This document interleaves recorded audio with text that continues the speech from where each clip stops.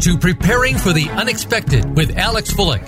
People, organizations, and communities need to prepare for and respond to natural and man-made disasters in a timely manner and in the most effective way possible. Our program examines what is being done before, during, and after a disaster and those unexpected events to keep you in the know. Disasters can happen to anyone. The question is, when will it happen to you? Now, here is your host, business continuity and disaster planning expert, Alex Fullick. Welcome to another episode of Preparing for the Unexpected. I'm your host, Alex Fullick, and as always, we like to talk about things related to business continuity, crisis management, COVID, well-being, anything that helps you, your organization, or your community prepare for, respond to, and overcome adverse situations.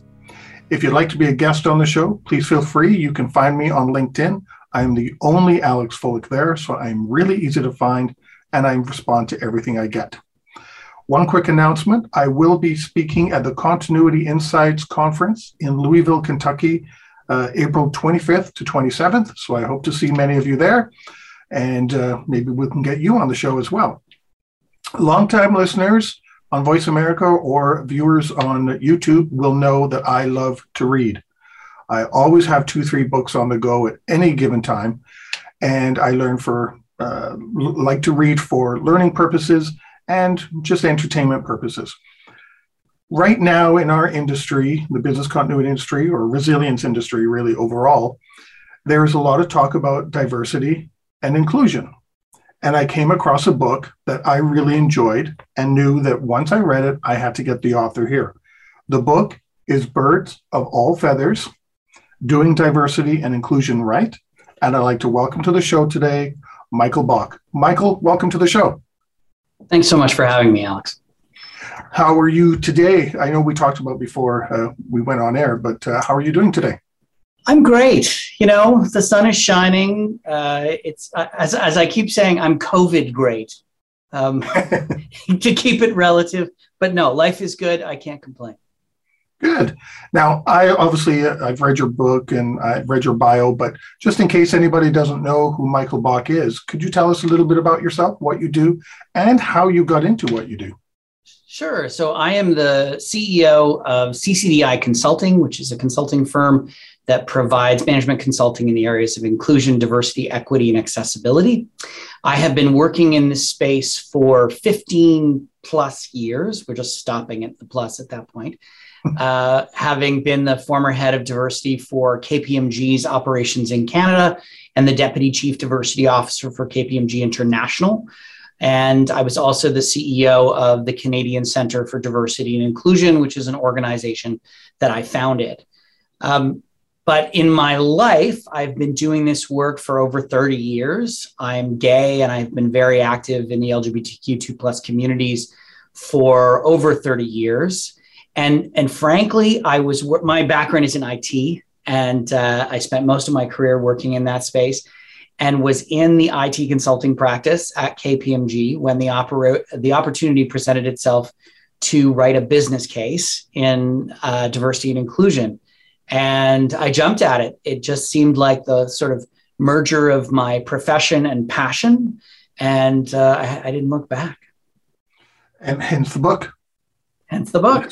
It's only, is it a year old? I don't think it's a year old. It is a year old. Yes, it is. It's a year and 4 months. We're going to talk about that business case topic that you brought up. But first, let's jump into something that you really start off at the beginning of the book, telling us about making clear definitions. And I got to tell you, some of these definitions and the words that you have in your book, I've not come across when other people talk about them. So I think that's one thing that really touched me about the book is, wow, this is more than just what some people think it is. So I'd like to go through a couple of those definitions with you, and if you could clarify for us what they actually mean. Absolutely. So let's start with the first obvious word, diversity. What is that? Sure. Yeah, so diversity is about, if you look it up in the dictionary, it means different. It doesn't mean different from. Diversity is about the things that make us unique. Historically, when we talk about diversity, we talk about women, we talk about people of color, we talk about Indigenous people or Native Americans, we talk about people with disabilities. The visual stuff, right? the visual stuff, that is really more about representation. That's about ticking boxes. And there's a great model from a book called Workforce America, and they call it the Wheel of Diversity, which I think sounds like a game show. So we call it the dimensions of diversity, and it's a wheel. And it helps us to understand the complexity of the conversation, that we are made up of the sum of a lot of different parts. And it's another important factor around this word called diversity is that it includes straight, white, able-bodied men. Because by nature, they are different. They're different from me. I'm gay and I live with a disability. I'm not talking about marginalization and underrepresentation. Those two things are very real, and that's a different conversation. But when you talk about diversity, it's about all of the things that make us unique. Well, let's go to the next one, inclusion, because a lot of people tend to combine the two words, but inclusion is different. It is different. Inclusion is simply put about including all of the difference. It's not enough to acknowledge the difference. You have to make sure that you're creating space where that difference can not only exist, but it can thrive. So it's about creating spaces. It can be workplaces, it can be communities where that difference is not only tolerated, but welcomed. The next one I thought was rather interesting too. Equality versus equity. Sure. So there's a famous tweet, famous in my world, but a tweet that said that equality is like giving everyone a shoe. Equity is giving everyone a shoe that fits. And that was sort of summed it all up for me. Equality is about treating everyone the same. It's about expecting that every single person has the same needs and wants. Equity is about treating people how they need to be treated. And it's about understanding that, as an example, as far as I understand it, women make babies. Men are there, but not for long. Women do the heavy lifting. So why then will we treat men and women the same when men don't have the ability to go into labor? That's simplistic, a simplistic example. And of course, it feeds into stereotypes about all women having babies and biology and that sort of thing. But the point being that we need to treat people how they need to be treated, as opposed to treating everyone the same.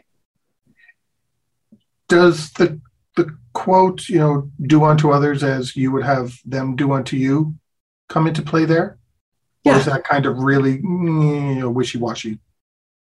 No, I think it's, we often define it as the difference between the golden rule and the platinum rule. Every religion on the planet has some version of the golden rule. Treat others how you want to be treated. The platinum rule is, as we like to say, an upgrade to treat others how they want to be treated. If you follow the golden rule, you make the assumption that the others want to be treated the way you are treated. That's not a good assumption. It's not a safe assumption. So it's about making sure that we recognize the individuality of each person and treat them how they need to be treated. That makes sense, because we're always saying everyone is an individual, everyone is their own person. So how can you expect everything to be the same for everybody? Absolutely. The next one is accessibility. Sure. So accessibility is probably what most people expect it to be. It's about access, and it tends to be about accessibility for people who have disabilities. So as an example, if your office, if your church, if your community center has steps to get into it, it's not accessible. If your building doesn't have an elevator, it's not accessible. But there is so much more to accessibility than simple physical accessibility. There's accessibility for people with visual impairments. There's accessibility for people with hearing or audio impairments. There's accessibility for religion, where, as an example, in Canada and the United States, there are two statutory holidays that are based on religion, Christmas and Easter. There's a whole massive population that don't celebrate those days. And accessibility is about not going around the law. You can't do that. It's up to the politicians to fix the law. But about creating space where we acknowledge differences of need, the equity piece, and we make it so that people from different religions can celebrate their own holidays as opposed to being forced to celebrate holidays. Mm-hmm. So access can go a long way past the physical, but generally speaking, when we talk about accessibility, it's for people with disabilities. I like the part about religion there, because I noticed over the years, which I actually enjoy when it happens, people in the office celebrating Diwali or some other holidays, and it actually feels nice to be a part of those. Sure. Chinese New Year comes along, and all of a sudden I come into the office and there's this little red box with a bow on it, a gift, and it's like, wow, thanks for including me, in your holiday. And when Christmas comes around, I do the same thing with them. Like, hey, I want to include you in my holiday, and it really Absolutely. makes for a fun, inclusive time, to use the word here. Yeah. And I think the important thing there, we have very much swung the politically correct pendulum away from saying the evil Christmas word. And I fundamentally disagree with that. Christmas is a holiday. It's celebrated by Christians. The only thing that we really need to be aware of is that there's others that don't celebrate it. So right. Celebrate Diwali, celebrate Eid, celebrate Hanukkah, celebrate all of the possible holidays so that, and include everyone. It's not just to say, okay, it's Hanukkah, there's the Jews' holiday, they're over there. It's to say everyone can participate in Hanukkah. It's a fantastic celebration. Yeah, I enjoy it when everybody celebrates those different holidays within the office place. So it's a lot of fun, because you actually, you're not just enjoying, sometimes treats and food, but you're learning new things, as well. Absolutely. And I find it really exciting.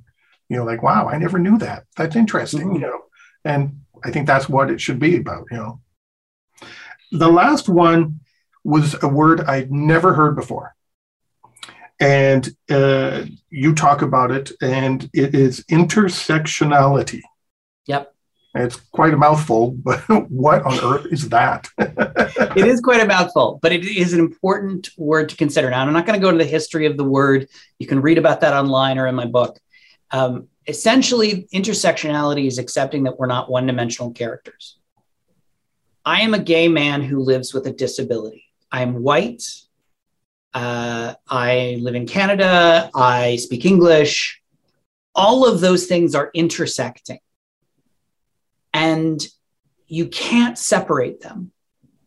So I'm not just a man. I'm not just white. I'm not just gay. I don't just live with a disability. It's all at once.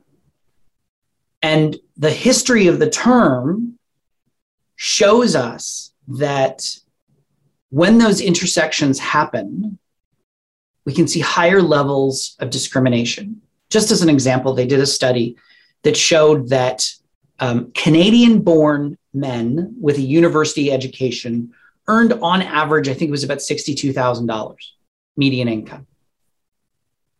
Foreign-born, so immigrant women without a university education earned on average about $18,000 a year. And throughout that study, they looked at that intersectional piece. Men and women, Canadian-born versus foreign-born, and then university education without university education. And it's those intersections. If you look at foreign-born men, they're making nearly as much as Canadian-born men. But when you apply, with university education, when you apply those intersections, you start to see that life can get a little rougher for people. Mm-hmm. And it's important to take those intersections into consideration, that we are not one-dimensional characters. I'll give you an example. So everyone talks about the LGBTQ2+ community as one group, but we're not. There's a whole lot of intersections in there. I, as a white cisgender man, am very much part of the majority now. And yet queer, trans women of color are still experiencing significant issues of racism and discrimination, high levels of violence. So we're not all one big happy family. And that intersectionality lens, when it's applied, shows us that. Now, I kind of know the answer to this question because it's in your book, so I'm really interested in hearing you, what you're going to say about it. And I'm going to even use your own quote in your book.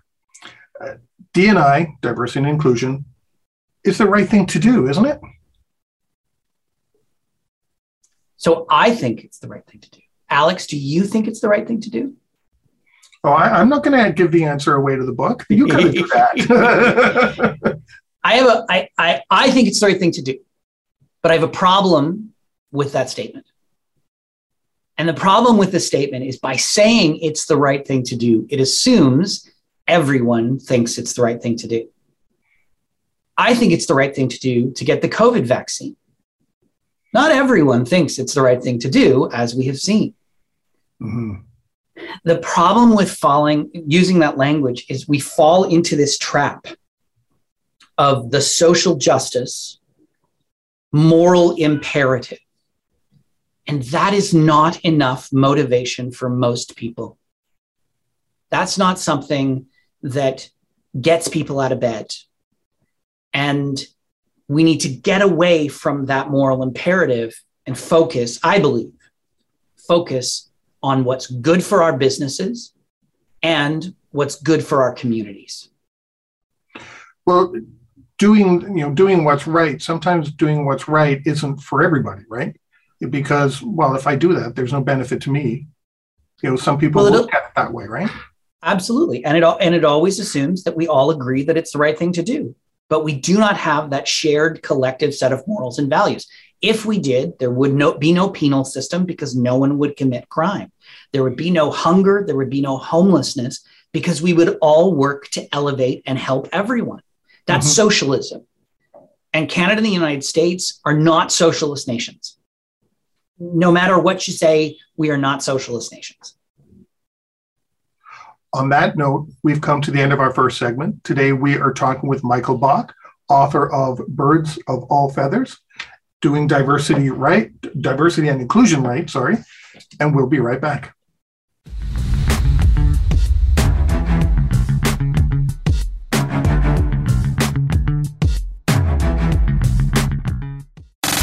Have you friended us on Facebook yet? Why not? Just go to facebook.com/Voice America or search for the keywords Voice America. Once you are part of our Facebook network, you'll receive daily messages about what's happening with our shows, this week's featured guests, and new happenings at the Voice America Talk Radio Network. And you can add your voice to the always active discussions on our timeline. Just go to facebook.com/Voice America or search for Voice America.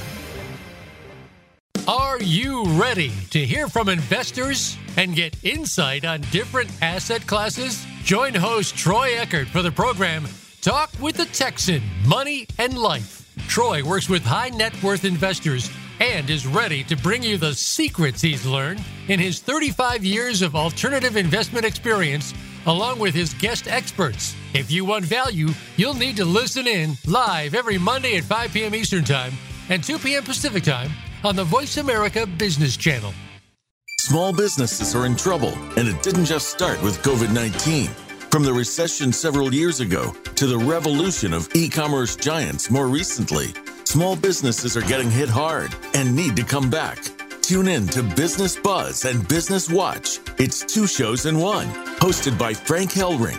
We'll help your small business bounce back with best practices, guest experts, and resources that you can use to strengthen your small business. Listen Wednesdays at 10 a.m. Pacific and 1 p.m. Eastern on Voice America Business.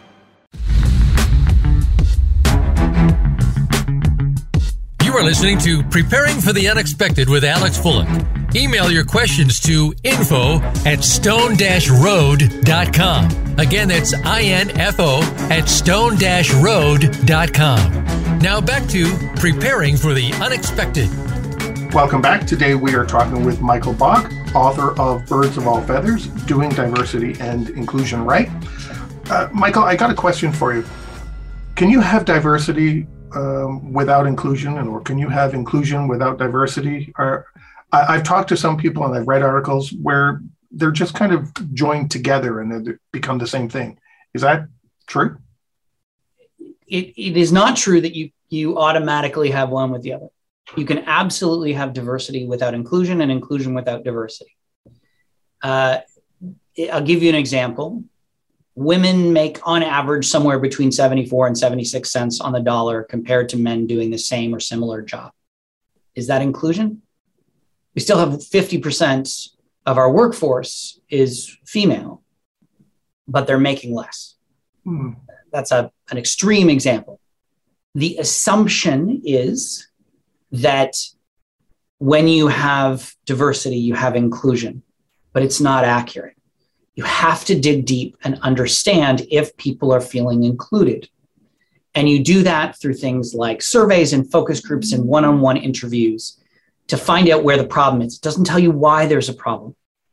I always say it doesn't tell you why there's a fire, just where to point your hose.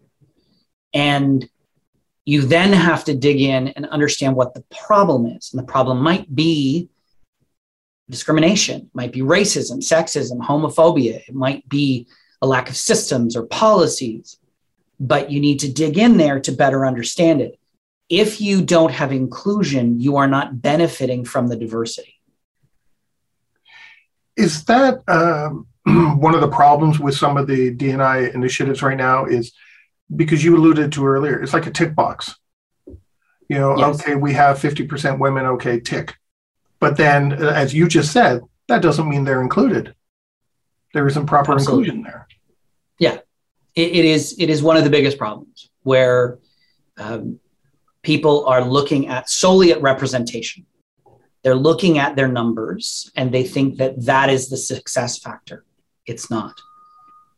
Look at your voluntary turnover. Look at your engagement scores through that demographic lens and see if you're seeing inclusion.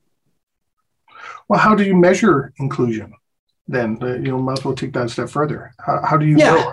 Because I'm sure many of us listening and watching, we've all, at the end of the year, we get this, for lack of a better term, survey or, report that we're supposed to complete from our executive. How do you feel, about this and that, but if you put something bad there, your manager's going to come down, say somebody on my team said such and such, so a lot of people get afraid to actually give their real feelings. So how can you accurately measure that kind of a thing? Yeah, well, honesty in surveys is an industry problem, cross-sectoral. We hope that people are being honest in them. But essentially, you measure inclusion by looking at all of your talent KPIs. So you look at your engagement scores. You might conduct an inclusion survey. You look at your voluntary turnover, your involuntary turnover, your performance ratings, your promotions, and you apply a demographic lens. So looking at your promotions, how many of those people were women and how many were men, just using binary sex at that point. When you look at your performance ratings, are people of color on average getting the same or similar performance ratings compared to white people? You look at your voluntary turnover and see if more people with disabilities are leaving the organization at a higher rate or a lower rate. You just look at the same KPIs that you look at for everything else, but you apply that demographic lens. You then can dig in deeper with focus groups and one-on-one interviews to find out why there's a problem. But until you know where the problem is, you don't know what questions to ask. Yeah. Okay. There was something else you mentioned in the book that I thought was rather interesting. And to be honest, I thought this was a real thing because it's in the news. There are articles published about it. I've seen it on TV. And that was, can you explain what's meant by reverse discrimination? Is that real? Yeah, so that's the question. So the concept is that reverse discrimination is discrimination experienced by people who are part of the majority, meaning by white people in the North American context, and this is important, experienced by white people, by men, by able-bodied people, by straight people, etc. It's not real. It's just discrimination. It is possible to discriminate against a person because they're white. It's possible to discriminate against a person because they're a man. It's just discrimination. And I think and I don't know the history of the term, actually. I don't know where it comes from. I don't think anybody does. But when it came up, I assume it was because someone who was white, male, able-bodied, straight, felt they were being discriminated against. And they probably were. Mm-hmm. But of course, they can't be part of that minority, part of the marginalized community. They can't acknowledge that. So they came up with a new term. I will tell you that when my book came out, it came out last year in 2020, and there was a large media organization, I will not say their name, who told my publicist that they couldn't have me on because I was a white man. That's discrimination. I was discriminated against. I understand why. George Floyd was killed in May of 2020. We were at the very beginning of the Black Lives Matter movement really blowing up. And this organization really felt strongly that to talk about diversity and inclusion, they needed people of color. There are not enough people of color, in Canada at least, there are not enough people of color doing this work. That's just reality. And yet they chose to discriminate against me, to not have me on their shows. I'm not complaining, please understand. I'm just saying that is an example of discrimination. It's not reverse discrimination. I was discriminated against. I just happened to understand the circumstances and kind of shrug it off and say, okay, well, that's fine. Yeah, after reading that part in your book, I kind of reverse discrimination. Reverse is to back up. So does that mean there's no discrimination? You know, like the term doesn't make sense, you know, and that got me thinking, going, I don't really understand this. Discrimination is discrimination, as you described, regardless. Mm-hmm. Yeah. You also talk, you also talk about two models of D&I. And the first one is the social justice model. What is that? And can you provide some examples? Yeah, the social justice model stems from the civil rights movements of the 1950s and 60s, where, in essence, a straight, white, able-bodied man had to lose in order for someone else to gain. It was very much a zero-sum game. And it requires those straight, white, able-bodied men to surrender power willingly. And it's never worked. It's not a model that has ever worked, and it's not a model that I believe is ever going to work. Because, again, it requires people to give up power willingly. And I think it is imperative, if we really want to see the change, that we shift our focus to the model that I talk about, which is creativity and innovation. Mm-hmm. We are living in a rapidly changing society. The amount of data on the planet doubles. I don't know what the current statistic is, but the last time I checked, it was every 6 months. It's massive. Yeah. And what's happening is we're being presented with problems, challenges, issues. Look at COVID. We got presented with the mother of all challenges. Oh, yeah. And what we need is solutions to those challenges.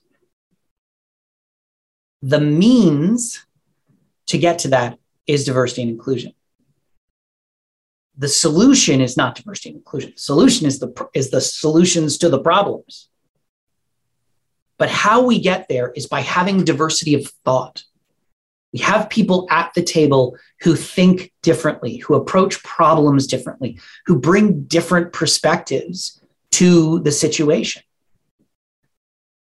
And we create space where all those people can do their best work. And ultimately, we end up with some pretty amazing solutions. There's a bit of a famous story of Boeing when they were creating the Dreamliner, not the 737. And they famously brought together different teams from legacy companies and different departments and people of different personal characteristic diversity. And the team that they put together, and they've attributed this, the team that they put together to develop the wing, if you've ever seen it, it goes on a swoop at the end. They attribute the design of that wing to the diversity of the team that developed it, because it is the most fuel efficient wing in the history of aviation. Diversity didn't solve the problem, but the diversity of people came up with the solution. Now, I wish other organizations could do that. Imagine what they could achieve, what we could achieve. Absolutely. Absolutely. So why is it then there's so much focus on the visual? It's easy to count. It's easy to tick a box. People are looking for easy wins. Go ahead. Yeah, it is. It's very typical for organizations. They want the quick fix. When George Floyd was killed, the number of phone calls that I got said, "Oh, we need anti-racism training and we need it in 60 minutes." Well, it took us a few hundred years to get to this fevered pitch of racism. I feel like it's going to take more than 60 minutes to fix the situation. Yeah. But they wanted the instant fix. They didn't want it to necessarily impact their productivity. They wanted something quick to solve a problem. But racism is a systemic issue. So it's one of those things that we're just looking for the quick fix, but we don't understand the root of the problem. Maybe it's because it gives the appearance right off the bat that, oh, see, my organization's doing something. Absolutely. And then when the attention goes away to another priority, see, we did all that racism training and all this stuff, so we're fine now. But as you just said, it's systemic. You got to go much deeper than just putting a shiny new pink gloss on something and saying, there you go. Absolutely. Now, I said in the beginning of the first segment, we're going to talk about business case. Now, this was something interesting when you talked about it in your book too. Exactly what is a D&I business case? And can you tell us about it, who's involved, what it should contain, all the different aspects? Because I thought this was rather interesting, and I hope a lot of people pay attention to this. Sure, it's pretty simple, Alex. It's what's the purpose? Why does it matter? It answers the why question. And every organization should have a business case. The business case has not been proven. I could give you a dozen examples of how the business case has not been proven. And every organization needs to understand, why is this a business priority?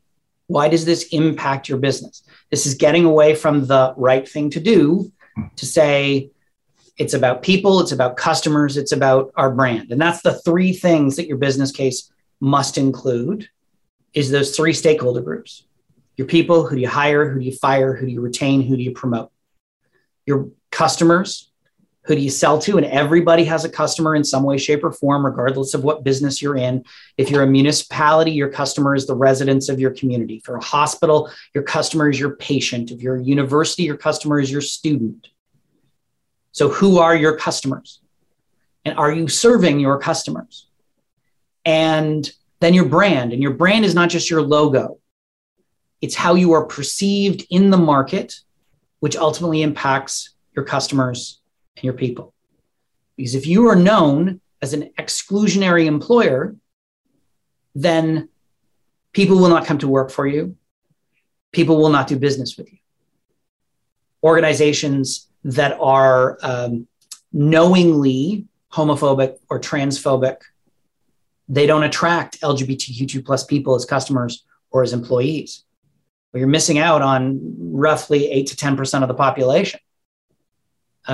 So your business case needs to speak your language as an organization and explain very simply why this matters.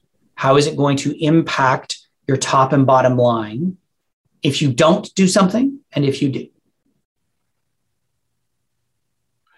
Who writes that? Who puts it together? Yeah, and actually, who owns D&I together? Is this something that you bring a team together to put together and hand it to who? The CEO, president? Yeah, so I'm going to add the word should into your sentence. Who should own it and who should write it? ultimately, it should be owned and written by the top of the house. Because, of course, if it doesn't matter to your CEO, it doesn't matter to the organization.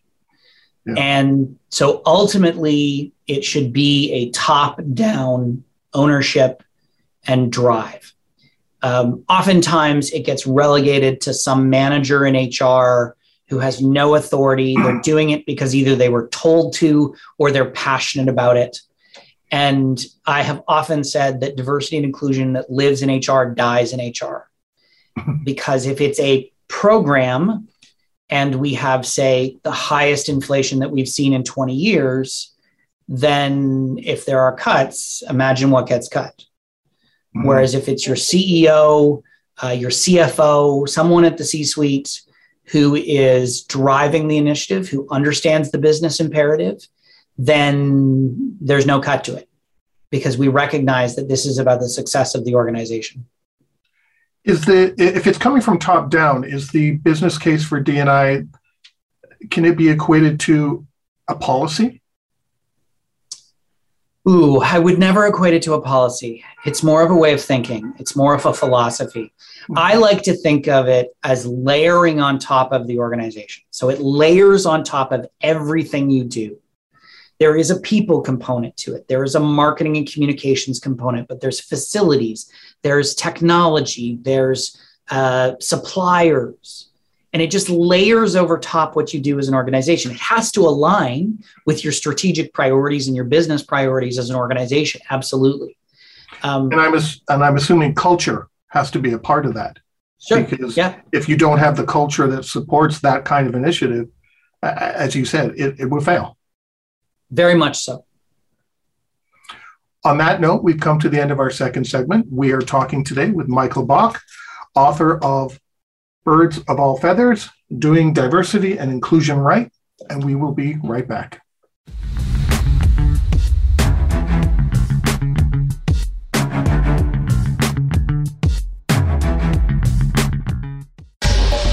Get the news on our shows and other happenings by following us on Twitter. Find us at VoiceAmericaTRN or twitter.com/VoiceAmericaTRN.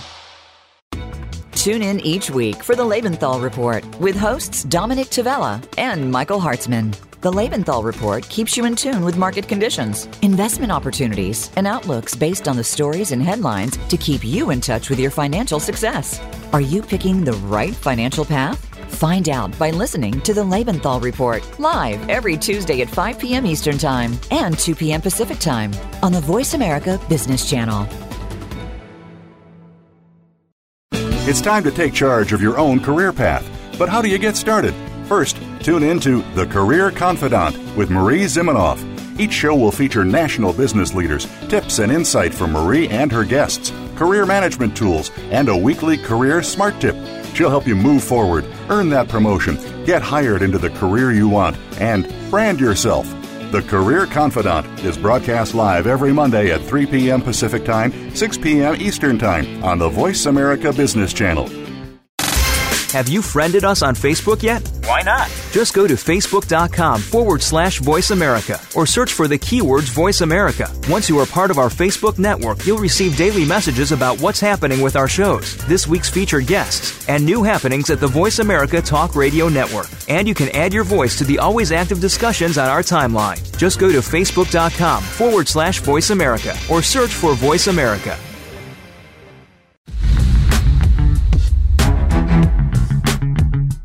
You are listening to Preparing for the Unexpected with Alex Fullick. Email your questions to info@stone-road.com. Again, that's info@stone-road.com. Now back to Preparing for the Unexpected.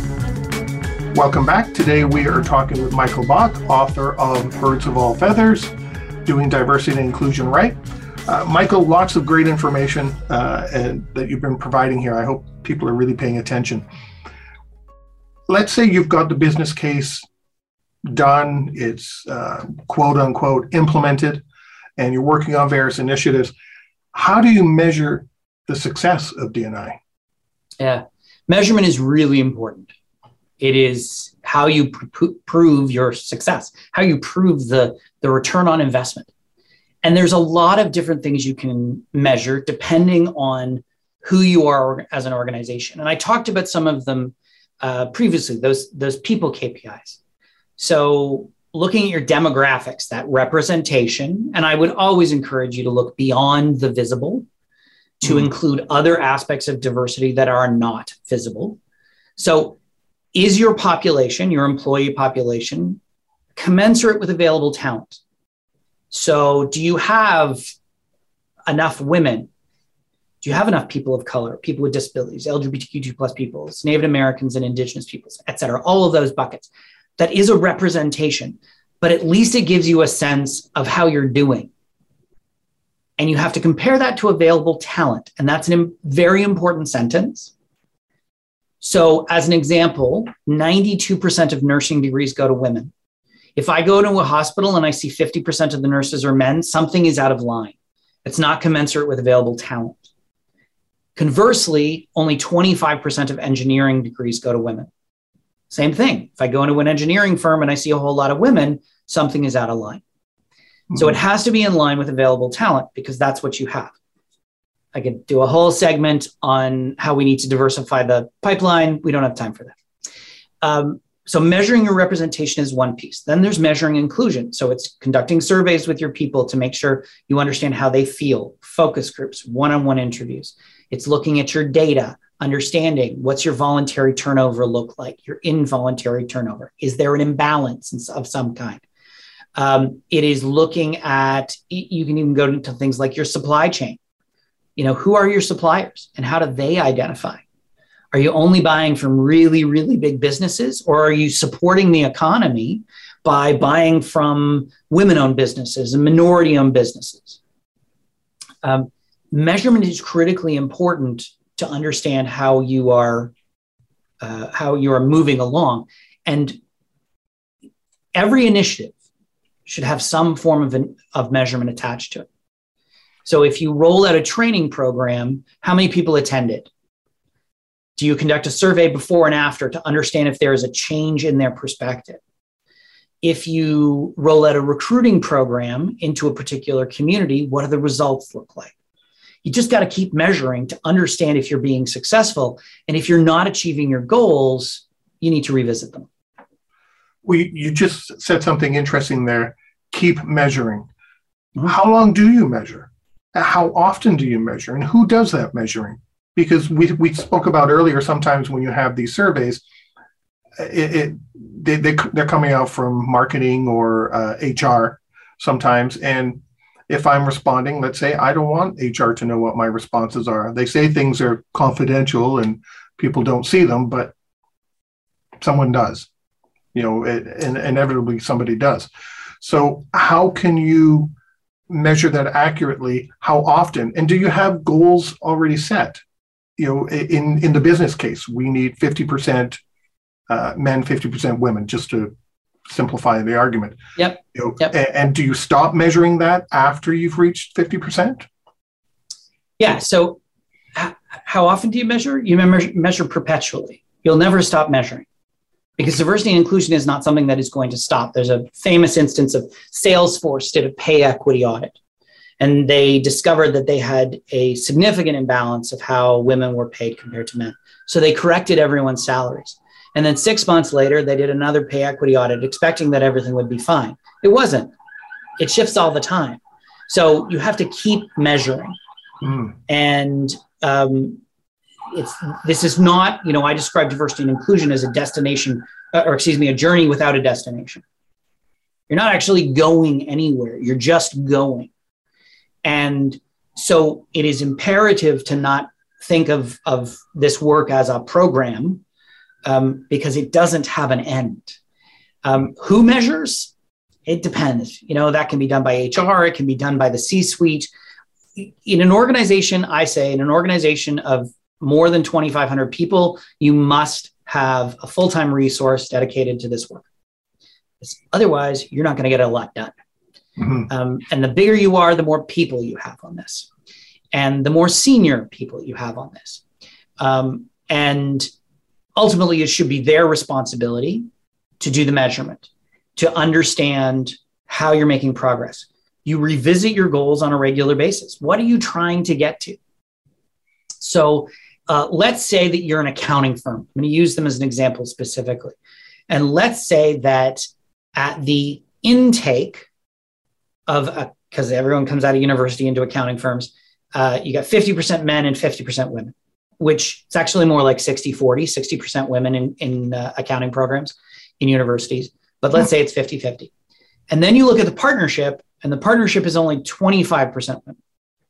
Your measurement is how long are you retaining those women at the junior ranks and working them towards partnership. And you are perpetually looking at that, because ultimately, women have been graduating with more than 50% of finance and commerce degrees since the early 90s. If that's the case, the partnership should be, at this point in time, more than 50% women. There is no large accounting firm in North America that has 50% women in the partnership. So something's wrong. There's an imbalance. Women are leaving at a higher rate than men.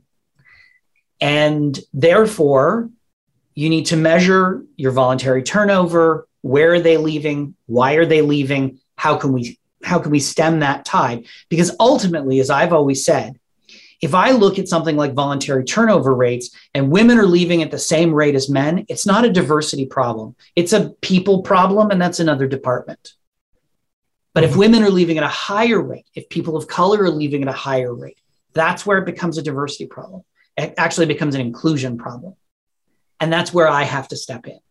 So you get the HR team, you get some group measuring and looking at this constantly, because it is a very fine balance, and understanding that the downfall to diversity and inclusion is people.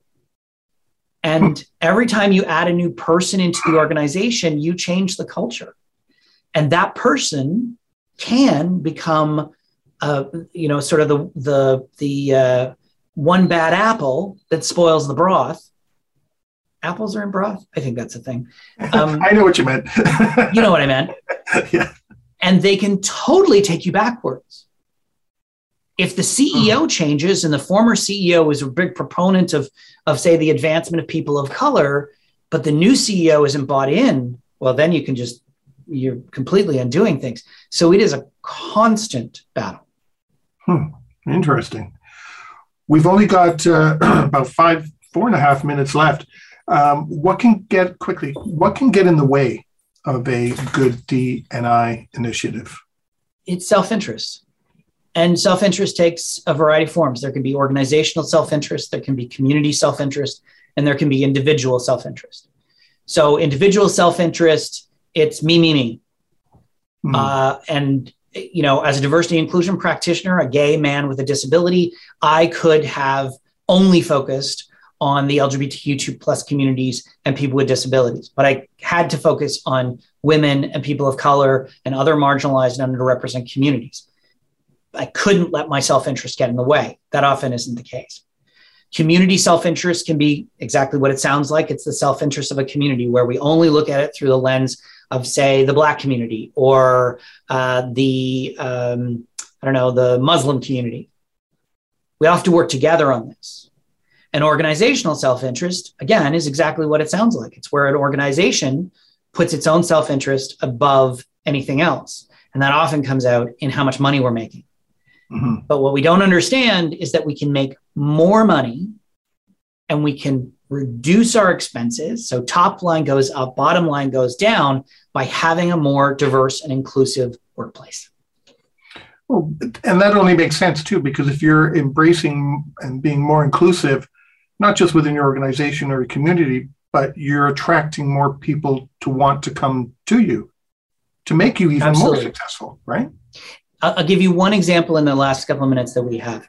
So the average salary of a cab driver is about $24,000. We bring in the United States and Canada hundreds of thousands. In fact, the US, it's 1 million people every year from other countries. Now, let's say we bring a person from, say, Nigeria, who is a brain surgeon, neurosurgeon, and they're driving a cab, $24,000 a year. They're paying about $4,000 in income tax. If they were working in medicine as a neurosurgeon, and I think the brain in Nigeria works the same as it does here in North America, but if they were able to work as a neurosurgeon, they'd be making about $350,000 and paying about $42,000 in tax. That's 10 times the amount of tax that goes to roads, education, healthcare. It means that person has more money to spend, so they're stimulating the economy more, and we all gain from that. Mm-hmm. But have you ever met a brain surgeon from Nigeria in either Canada or the United States?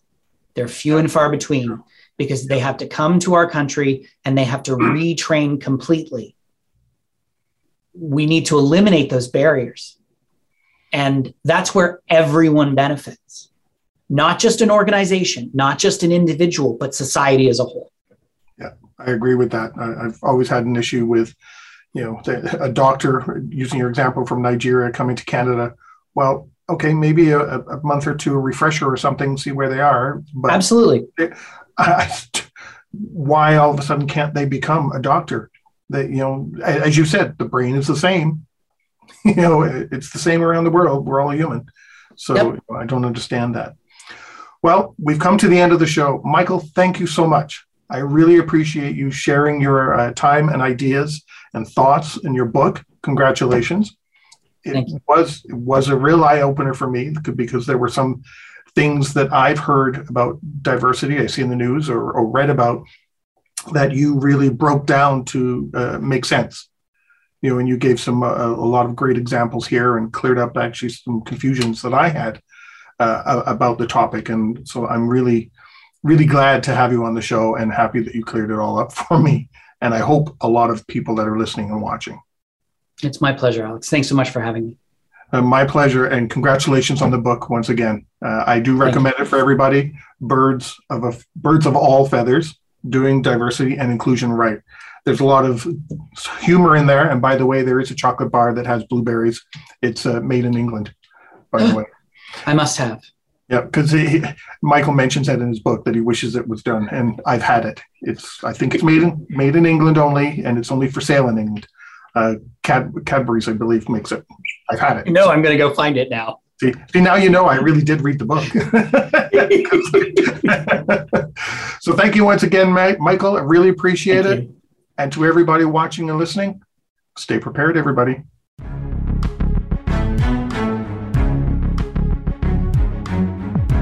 Thank you for joining us for Preparing for the Unexpected. Please tune in for another edition featuring your host, Alex Bullock, next Thursday at 10 a.m. Pacific Time and 1 p.m. Eastern Time on the Voice America Business Channel. We'll see you here next week.